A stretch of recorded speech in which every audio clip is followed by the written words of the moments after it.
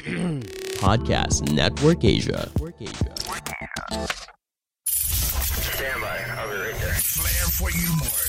He's got you locked on. Sans talk about topics outside of the syllabus. This is a class that you shouldn't miss. Class that you shouldn't miss. Together with Marlon, Mark, and Paul. This is Class Dismissed.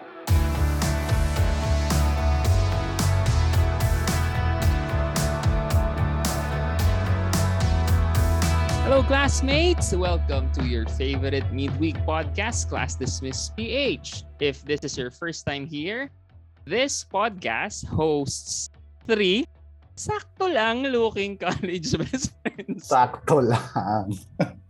with Okay. teaching background. Sakto lang looking. Yun yung ano, pare. Sakto lang looking. looking. And we talk about topics not usually included in the syllabus pero magandang pag-usapan. You can catch us on Spotify, Apple Podcasts, Google Podcasts, or wherever you get your podcasts.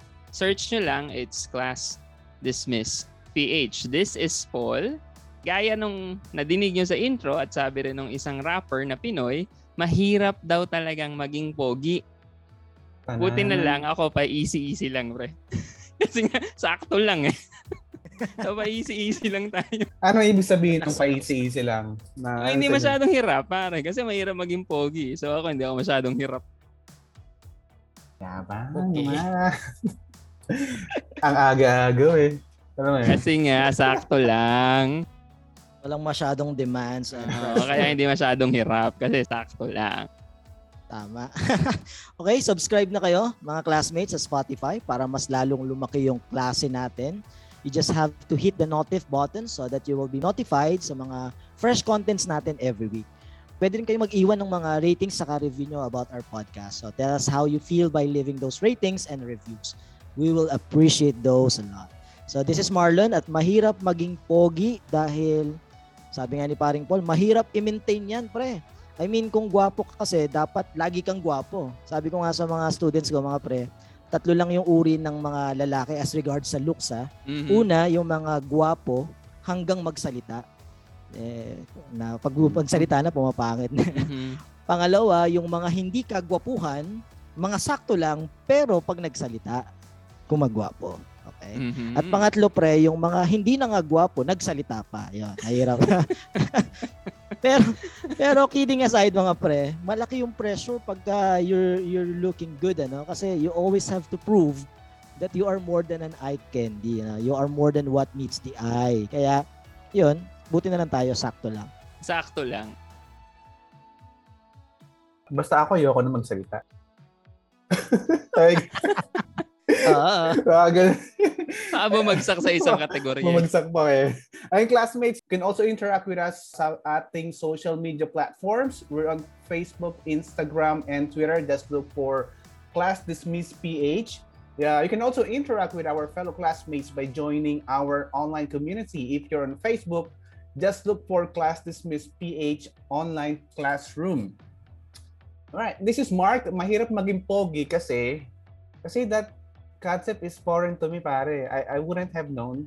Hindi ko pa nararanasan yung ganyan eh. So, mahirap yun for me kasi hindi ko ma-achieve eh. So, ayun. Pinanganak na. Hindi mo nalaman ang sikreto ng mga gwapo, pare? Hindi. Kahit si Master Eskinol, hindi ko na nakailang laklak na akong litro ng ganyan. Oo, Hindi ko kasi na. yung Master Eskinol, Oo, di mo pa kamukha si Echo. Jericho. Wala, pinanganak tayo ganito eh. Tall, dark, and not handsome. So, pero buta na lang blessed tayo sa ibang bagay. So, ayan, thankful pa rin tayo. Nakakatawa lang yung Echo, no? In relation to Echo. Natandaan niyo yung sa pelikulang Starsan, yung si Chitae. Nasa ano siya? Nasa bundok sumigaw siya, di ba? Chitae, ganda lalaki! Tapos nag-echo. Sinungaling! Magnanakaw. Ay, iba pala yun. Sorry. Ibang pelikula. Iba pala yun. Sinungaling! Sigaw, echo. Anyway, pag-usapan na rin lang naman yung kagwapuhan or attractiveness. Napanood niyo ba mga pre yung Netflix show na 100 Humans? Nasimulan ko yan, pre. Nasimulan ko yan. Parang mga experiments to, no? Mga experiment. Parang fun experiment lang. Ikaw, Mark, panood mo? Hindi eh.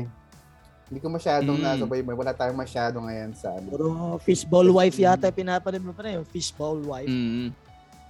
Sorry, hindi Saka rin ako World of the Married, Hindi diba? ko rin hindi rin ako nakarelate sa fishball wife. Hindi ko masyadong narinig. Anyway, yung wala show, tayo masyado. pre, saka sa mga classmates natin hindi nakapanood. Yung episode 1 nito, it talks about parang mga experiments nga tungkol sa mga parang nakasanayan nating totoo about humans, about mga tradition or stereotypes na meron daw ang mga tao. Kunyari, yung sa episode 1, it talks about attractiveness.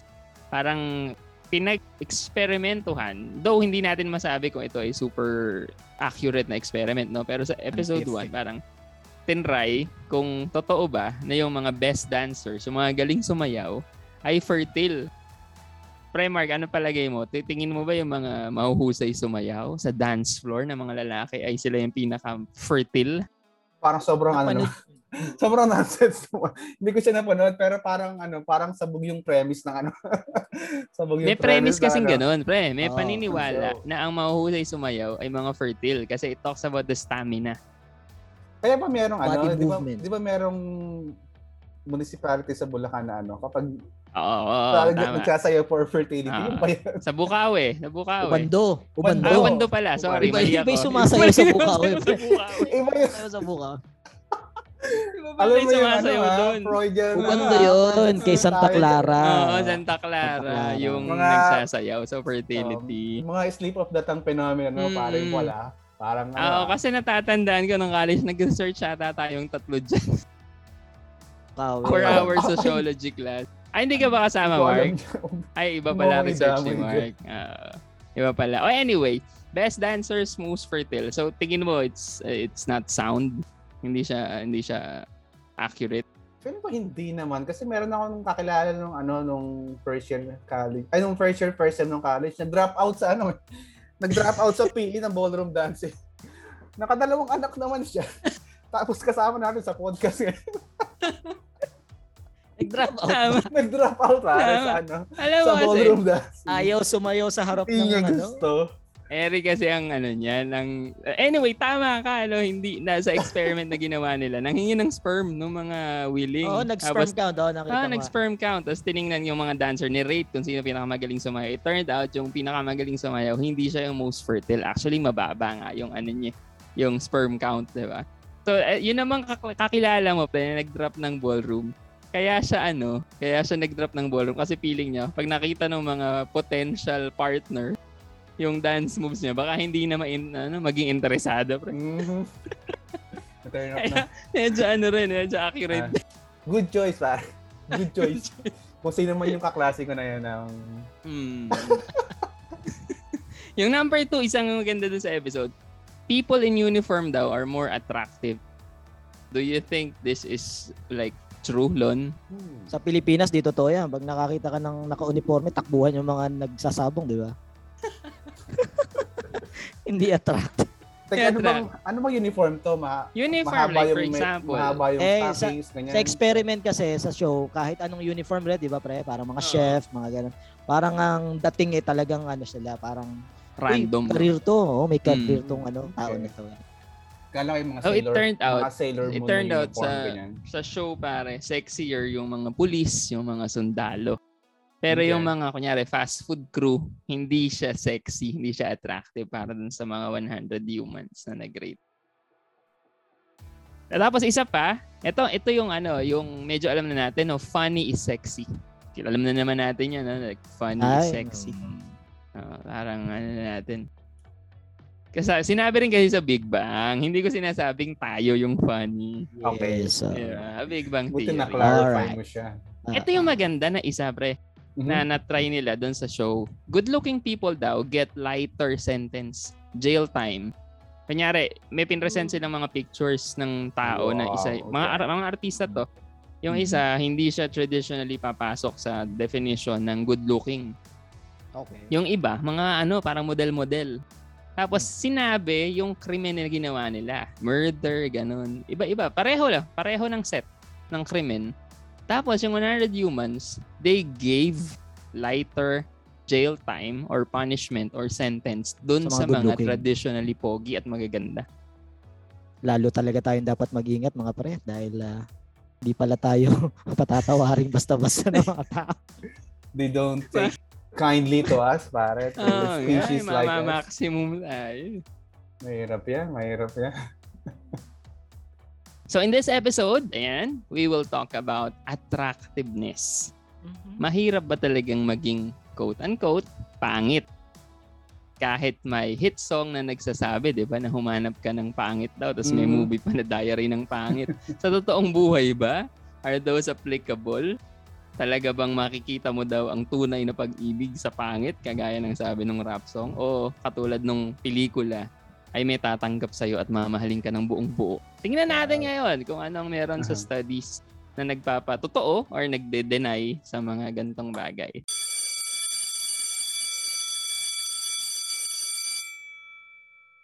Medyo maganda yung topic natin ngayon. Maganda, pangit, hindi ko alam eh. Pero siguro, bago tayo mag-move forward sa ating discussion ngayon, nagdyan muna siguro natin ng personal context, mga pre.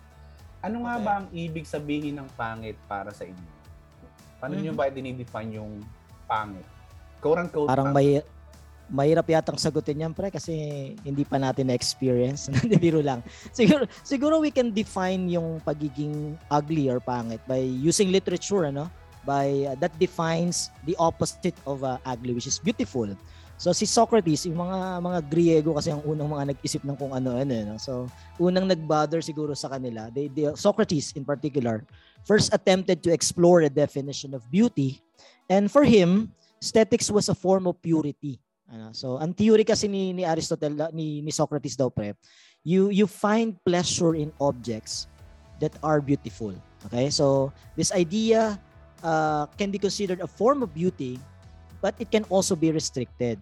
Kasi nung panahon ni Socrates, alam naman natin, yung idea nila ng beauty or perfection, yung mga in-express nila sa mga qualities ng mga Greek gods, yung mga Diyos ng Olympus, So kaya ang idea nila ng perfection is bodily beauty. So at yung beauty kasi, yung good looks daw, and proper bearing na characteristics nga ng mga god, important yun sa political prospects. So associated kasi yung power sa looks, mga pre, So pag tingnan mo yung balikat ni Hercules, yung mga muscles nila Apollo ng mga gods, perfect yung measure, eksakto. Iniisip nila na it's associated to good health din, at saka yung para sabi ni paring Paul kanina, sa fertility and strength and power. Kaya beauty, nire-relate din natin sa politics. Yun, parang ganun daw.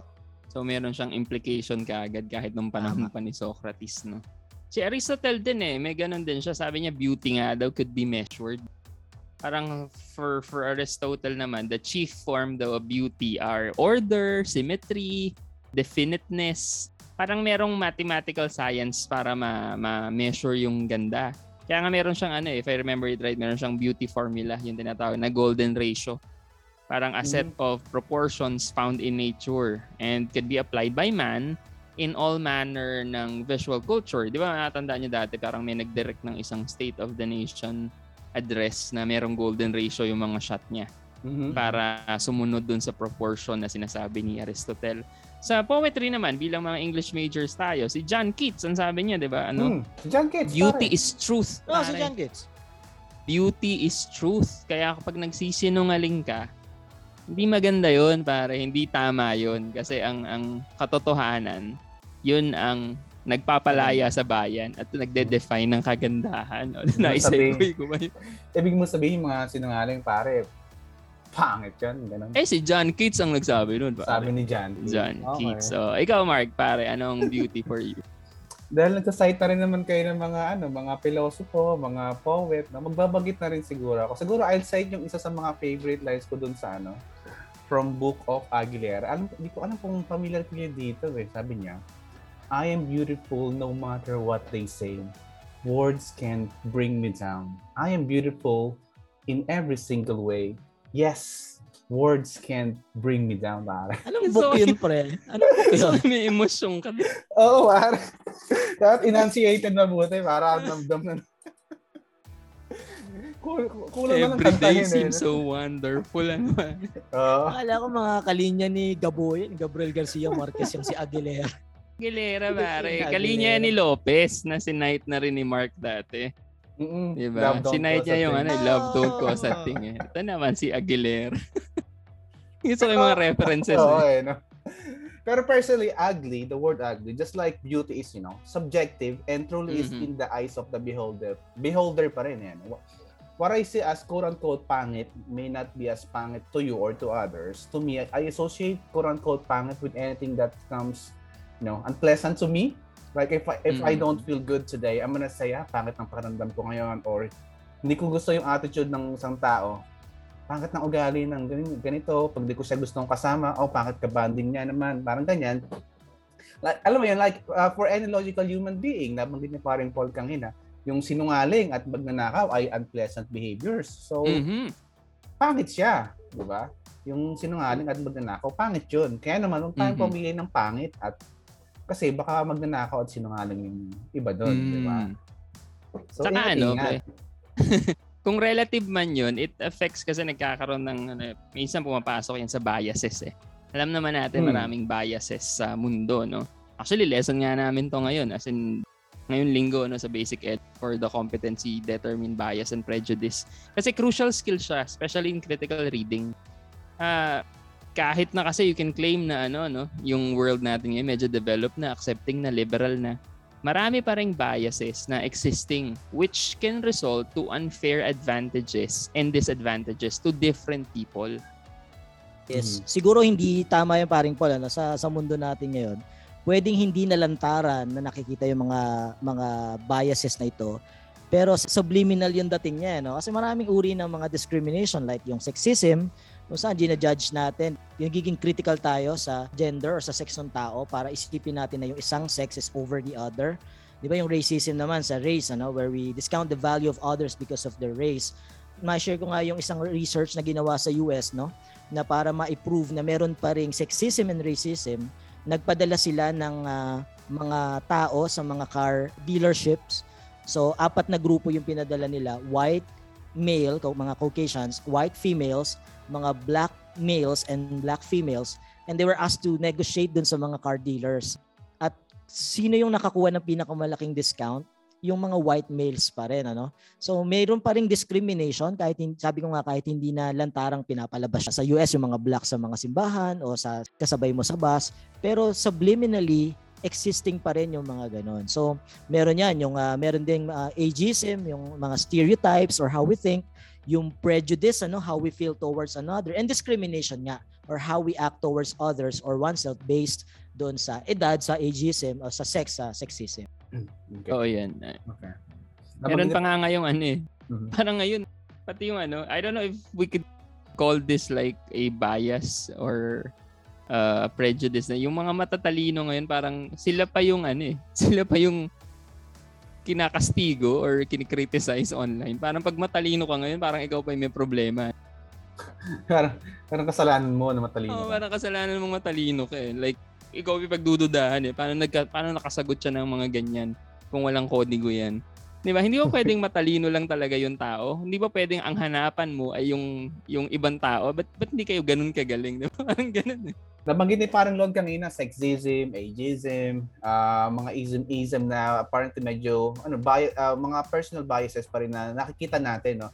Pero may isa pang bias mga pare na hindi natin masyadong napapansin. Ito yung tinatawag naman natin na lookism.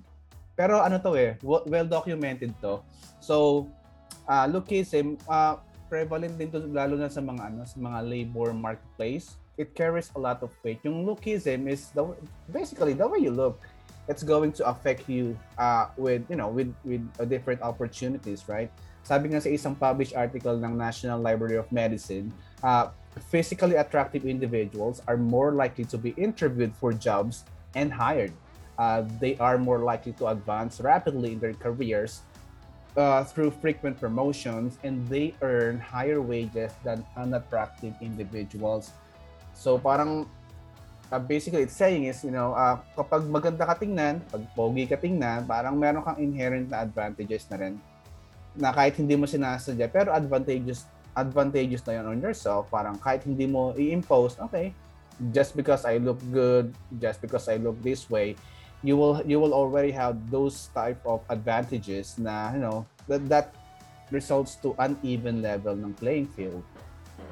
Kasi nga, di ba sa may mga interview, madalas, di ba pag nag-interview tayo, di ba, madalas ilalabas natin yung pinakamaayos natin na damit, kailangan bagong gupit, bagong ahay, dapat fresh na fresh. Even sa mga Zoom interviews, right? Some interviewers would require cameras and put a face on your voice. It's not obviously it's not the best measurement of judgment, but almost always we put judgment sa mga tao based on their looks, unfortunately, you know. Okay. So beauty bias pala is concerned with the favorable treatment of the individuals and how they receive those treatments dahil mas attractive sila. Whether or not agreed. Consciously or unconsciously binibigay natin to, no? Parang may chika nga dyan doon sa isang university daw. Pagka daw maganda yung estudyanteng nakaiwan ng ID, pinapapasok ng guard. Pag hindi daw kagandahan, hindi pinapapasok.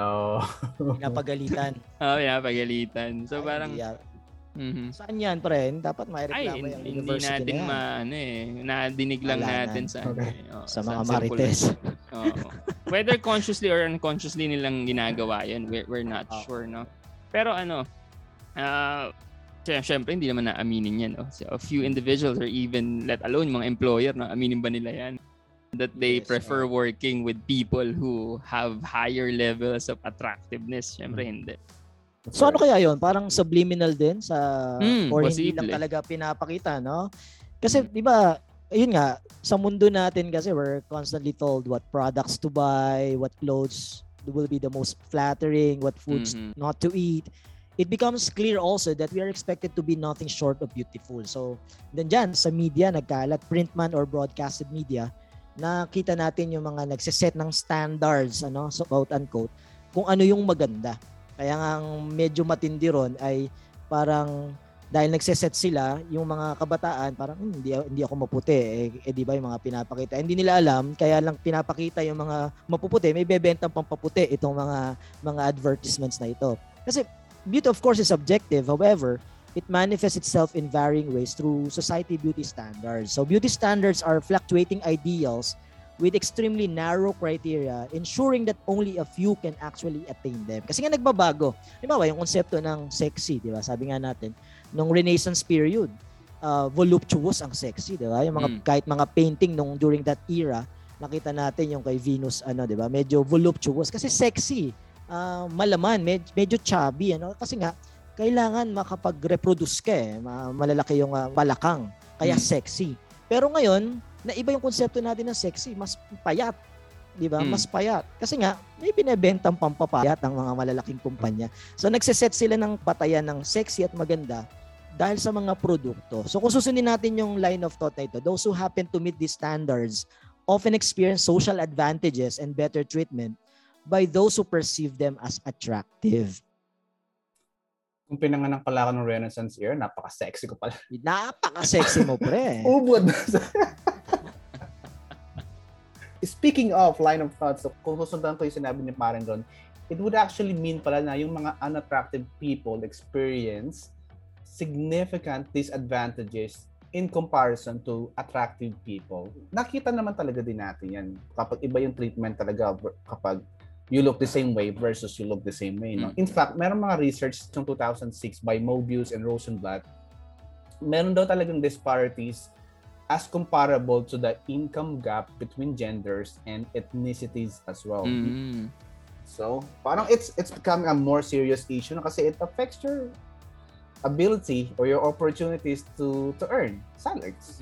Pay gap na yun, pinag-uusapan natin. No? So, parang imagine mo lang sa isang corporate environment where people will measure you based on your looks and based on your looks you will get disadvantages, you will get advantages.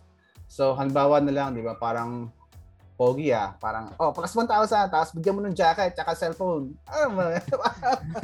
Tapos yung hindi masyadong maganda, hindi masyadong attractive, parang kinulang ka sa flawless skin, parang ano yan? bawas 500 yan mga tol kasi hindi masyado eh. Obviously, it sounds ridiculous. That's the reality though, according to Mobius and Rosenblatt. Because, inherently, mayroong advantages talaga yung attractive-looking persons. Sa psychology, yung tawag ni Edward Thorndike dyan is yung halo effect. Alam niyo yun sa mga puon, sa mga santo. Halo. Meron yan sa 1920 pare yan. sa Book of Beyonce, pare narinig ko. Book of Beyonce. I can see your halo. Yun Oo. pala yung tinutukoy niya ron, yung halo effect. It's a type of cognitive bias kasi na yung overall impression daw natin sa isang tao, it influences how we feel and think about their character. So essentially, yung overall impression natin sa isang tao, it impacts our evaluation of that person's traits. Halimbawa, yung isa nating perception sa kanya sa isa niyang karakter, kunyari siya ay maganda o gwapo, no? Parang it already affects paano natin siya titingnan as a total human being. So sa halo effect, pwede rin tong tawaging physical attractiveness stereotype. What is beautiful is also good. Parang yun yung principle, no? Kasi nga yung physical appearance, major part yan ng halo effect. People daw kasi will consider attractive people to have higher positive traits. So pag pogi ka, pag maganda ka, mas parang i-associate ka sa mabuti, magaling. Halo Actually, effect. Yan yung bumaliw pre sa criminology history ng US, di ba? Pag tinrace mo yung mga serial killer nung 70s and 80s, hindi nila ma-imagine na si Ted Bundy, pre, di ba? Serial killer. Ang gwaping, pag nakita mo, ang gwapo, di ba? Parang hindi nila maisip na mangre-rape at papatay ng babae ito. So kasi nga, parang ini-associate mo pag maganda itsura, maganda rin yung ugali. So yung term mismo, pre, uses the analogy of halo to describe how it can affect perception. So sabi nga ni paring Paul kanina, sa religion, especially sa arts, yung halo, pinoportray yan sa ulo ng mga saints saka ng mga angels, di ba? So, yung liwanag, di ba? Yung heavenly light na nagpapakita na yung tao ay banal tsaka mabuti. So, sa experiment ni Thorndike, he asked commanding officers in the military to evaluate a variety of qualities in their subordinate soldiers. So, these characteristics included such things as leadership, physical appearance, intelligence, loyalty, and dependability. And Thorndike found out, mga pre, that good physique tends to correlate to good intelligence, leadership, and character. Laging na-establish yung correlation sa itsura tsaka sa magandang character ng tao sa research na to. And yung nabanggit natin kanina parang po, yung sa Netflix series na pinag-usapan natin kanina, yung 100 Humans, right? Several different studies have found that when people rate people as good-looking, we also tend to believe that they have positive personality traits as well and that they are more intelligent. Ano yun? Pogi ka na, matalino ka pa. Parang ganun eh. Halo, Ano ba meron agad tayo ganun na perception daw. Porket ba maganda, mabait na rin. Ganyan. Porket pogi, lahat ng positive traits nasa kanya na lahat. Parang pag maayos tingnan, parang hindi na ba tayo pwede magkamali. Ganyan. Kapag maayos ka tingnan, parang yikes. Or even sa Court of Law sa US, no? Di ba sa kanila mayroong mga jury? Yung mga jury na to, yun sila yung part of the decision-making process kung guilty not guilty yung isang tao is, yung jury yung decide, right? These studies show that even yung mga jurors na to, they find less likely to believe that attractive people were guilty of criminal behavior just because, pogi naman siya, maganda naman siya, hindi naman siya gagawa ng masama. So, hindi niya magagawa yun. Baby face siya, pare. Baby face. Naalala ko tuloy speaking of Netflix show, naalala ko tuloy yung sa You. Alam niyo ba yan? Yung You na sa You. Kaya si Joe Goldberg, parang serial stalker siya. Parang sobrang pogi eh. Cute siya eh. Ganun yung datingan pre ni Ted Bundy. Ganun yung datingan. Diba? Maamo, nagawa ang mabait. Yung pelikula ni Rufa De Leon ba yun? Rufa Gutierrez. Yung sabi, pag pogi, yung admirer, pag pangit daw, stalker. May ganun siyang line na. Grabe, so, parang yun yung premise nung script niya na yun, yung halo effect. And this happens daw in education din, mga pre. Teachers may interact with students differently based on perceptions of attractiveness. All the research nga daw, pre, found out that teachers had better expectations of kids that they rated as being more attractive. So parang pag mas maganda ka, meron naman palang drawback, mas mataas ang expectation sa'yo. Another study, mas recent to, looked at academic records of more than 4,500 students. A group of 28 people then rated the attractiveness of the student. So 4-5 yung estudyante, may 28 na tao na nag-rate sa kanila based on their student ID photo. So na-rate sila from 1, very unattractive, and 10, very attractive. Tapos itong mga estudyante na to, divide daw into 3 groups based sa level ng attractiveness. Below average, tayo yun, nandun tayo sa sakto lang and above average. Tapos ito yung maganda, kinumpara pa yung mga grades ng mga estudyante between the classes that they take sa traditional face-to-face classroom saka sa mga online.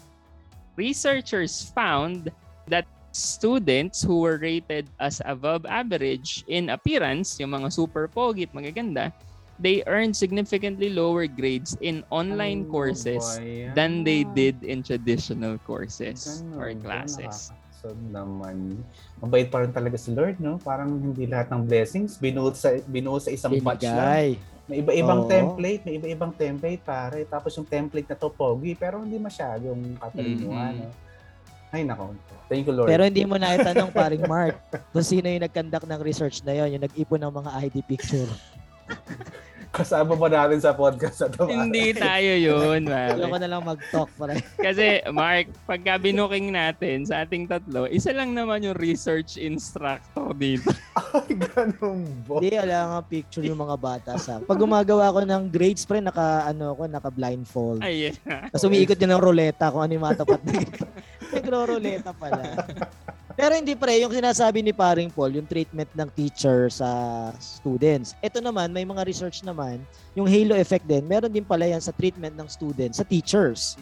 Yung the other way around naman. So in one study, researchers found out that when an instructor was viewed as warm and friendly, parang kami ni paring Paul, students normally rated them as more attractive, appealing, and likable. So kahit sakto lang, pero para sa kanila, poging-pogi sila pag ganyan. Kasi warm and friendly tayo. Yes! So, kasi kaya tayo nanatili sa field ng education, no? Yun yung karakter natin. No? Kaya umalis si Mark, pare, sa education. Kaya ayoko na lang mag-talk. Yeah. Basta ang operative word is alis. So, bahala na tayong magka-zoom. Lagay ng mga unlapi. Umalis, pinaalis. Basta alis siya. Pero sa workplace din mga pare, no, parang experts suggest that the halo effect is one of the most common biases affecting yung mga performance appraisals and ng reviews sa mga workplace din. No? Parang yung mga supervisors may rate subordinate based on the perception of a single characteristic rather than the whole performance and contribution. For example, di ba, meron tayong coworker na sobrang enthusiastic, sobrang positive attitude, pero lacking siya sa knowledge or skill. Pero dahil enthusiastic siya, lagi siyang positive attitude, merong halo effect na yun sa mga employers. O pag nakakasalubong ko to, lagi itong good vibes lagi itong namabati parang meron na siyang halo effect. Pero if you dig a little bit deeper, parang pag tinanong mo yung mga office mates, yung mga seatmates niya sa trabaho, parang hindi naman pala masyado si sir, hindi naman pala siya masyado si ma'am, parang palabati nga siya, pero when it comes to actual work performance, parang medyo kulang. Kaso nga lang, since meron ka ng halo effect, it's already executed upon you 100%, hindi mo na makita yun. Kasi nga, iba na yung nakita mo, doon ka na-stuck doon sa isang positive trait na meron siya, di ba? May impact din to sa income. Kasi sabi sa Journal of Economic Psychology, on average mga pre, yung attractive food servers daw, they earned approximately $1,200 more per year pagdating sa tips rather than those who are unattractive. So mas maraming natatanggap na tip ang mga kagwapuhan at kagandahan kumpara sa hindi. Iyan pre, kung trabahador ka na, employee ka na ng company. Pero dun pa lang sa threshold, yung pagpasok mo pa lang, pag-a-apply mo pa lang, meron na rin palang epekto yung looks mo, no? Sa mga experimental study, yung mga researchers daw, they sent 11,000 CVs or curriculum vitae to various job openings, including identical CVs accompanied by candidates' photographs of different levels of attractiveness. They found out that attractive women and men were much more likely to get a call back from an interview than those who are unattractive or no photograph candidates wear. So talagang may epekto dun pa lang sa pag-apply pa lang, no? Kung matatawagan ka ba o hindi, ano? Sa itsura. Kaya pala, yung iba talaga gumagastos sa studio shots na talagang todo makeup at iba pa. Are you wondering what is the secret tool that we use for our podcast? With all the different things that you're trying to juggle, if you add the hassle of editing, it makes it seem like a lot of work.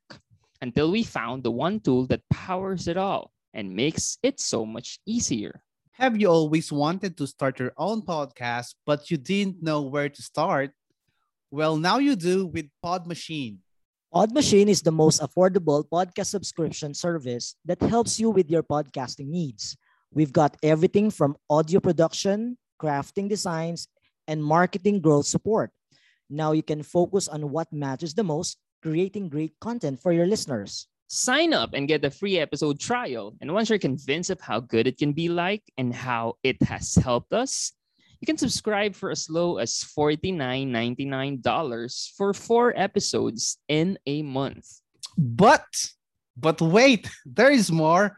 If you use our code CDPH, you're going to get 1 free episode credit upon subscribing. So what else are you waiting for? It doesn't matter if this is just a hobby for you or something bigger. Pod Machine has got your back every step of the way. So head on over to their website, podmachine.com right now and sign up and use our code CDPH. Okay, we talked about the advantages of those who are more attractive than you. Pero now let's talk about how we're going to minimize these, or what are the mechanisms that we could use in order to counter these undue advantages, no? Kasi nga, comparing yourself to others who you perceive to be better than you, ang tawag doon, upward comparison. And this upward comparison can be extremely detrimental to your mental health. So may tama talaga sa mental health natin kung lagi natin kinukumpara yung sarili natin sa iba. Okay, research show that the amount of benefits we grant to attractive people can leave those left out desperately comparing themselves to others. Tsaka yung upward comparisons pala na yung binabanggit ni paring Paul, no, can cause other negative feelings. Kasama na dyan yung shame, inferiority, tsaka depression. With abundant social comparison opportunities today, dahil sa social media platforms, nakikita natin, it is very crucial to understand ways to lessen or alleviate these negative effects. So throughout history, women have been influenced by the unrealistic portrayals of women in the media.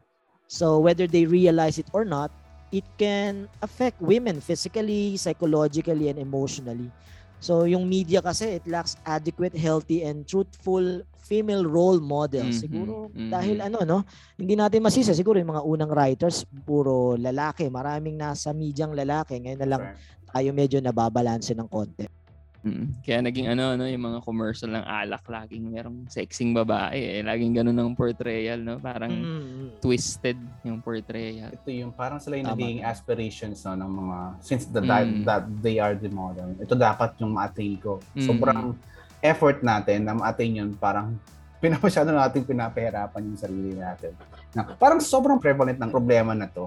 Question is, what are we gonna do, or what can we really do to address these challenges? No, from the sound of it, these challenges may be something that is seemingly already engraved into our society. Parang bahagi na ng day-to-day natin. So, ano na nga ba yung pwede natin gawain?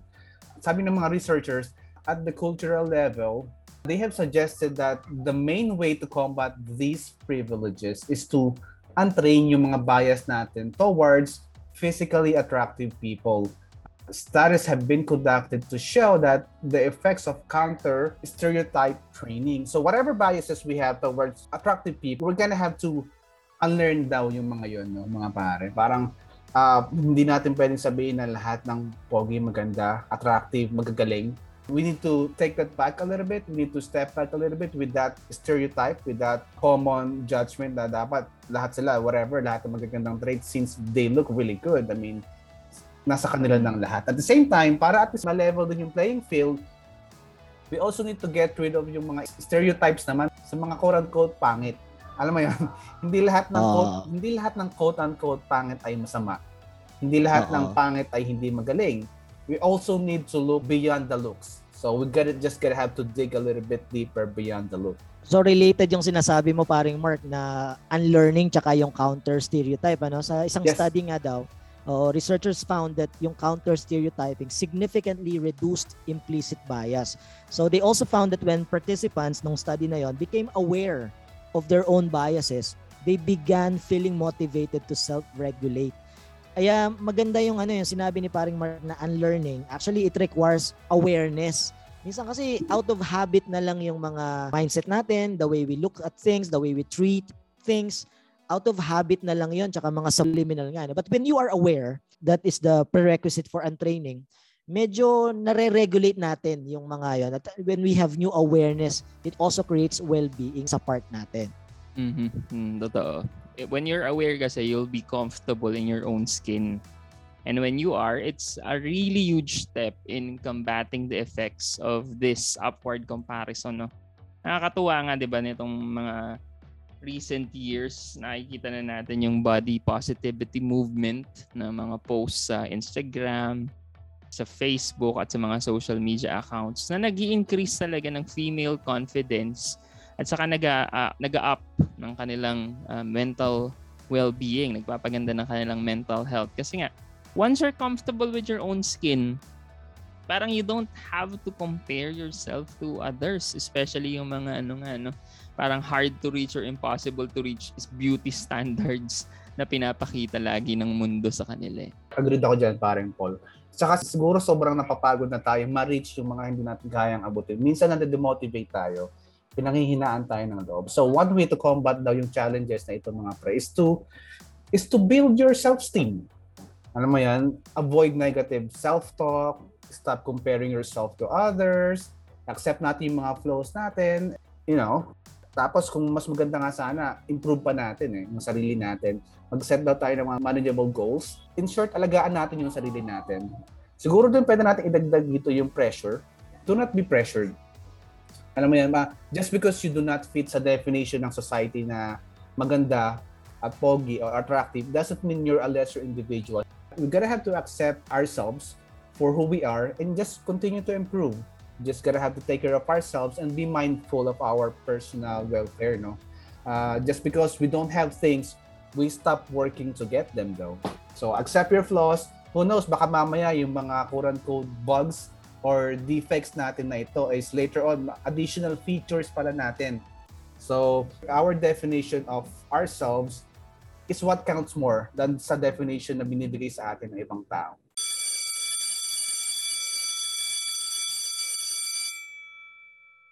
And we're back mga classmates, mga pre. Siguradong hindi pangit tong kwentuhan natin ito. Maganda yung kwentuhan natin. Marami tayong nakukuha. Pero kailangan nating tapusin. Tahiin mo na paring Paul yung ating mga pinag-uusapan. Alright, I'm not gonna parang make it a lengthy synthesis kasi ang dami na natin napag-usapan about the advantages of those who the world feels and finds attractive and the disadvantages of those who are quote-unquote unattractive, tapos effect nito sa ating mga mental health. Siguro, I'll just borrow the line from Dear Evan Hansen para sa aking synthesis. Ang line doon, today is going to be a good day and here's why. Because today, at least you are you and that's enough. Diba? To be you, to be authentic in a world that is constantly telling us to be someone else. I think that is what will make you attractive. That is what will make you beautiful, sabi nga ng One Direction. So, tandaan lang natin yan, You are enough. We are enough. That's it, mga pre. Yung. Ganda nan, paring Paul. Thank you very much. Evan Hansen yan. Parang gusto ko na kantahin habang nire-recite mo And there you have it, classmates. Thank you for your interaction with us today. And speaking of interaction, it doesn't have to end here. You can follow us on Spotify, Apple Podcasts, Google Podcasts, or wherever you get your podcast fix. Maraming salamat, classmates, sa pakikipagkwentuhan ulit sa amin ngayong linggo. Sana may na-share tayo at naging nag-enjoy at naging maganda ang ating kwentuhan, mga classmates. Yes. This is Paul. This is Marlon. This is Mark. Class. Dismissed. Class dismissed.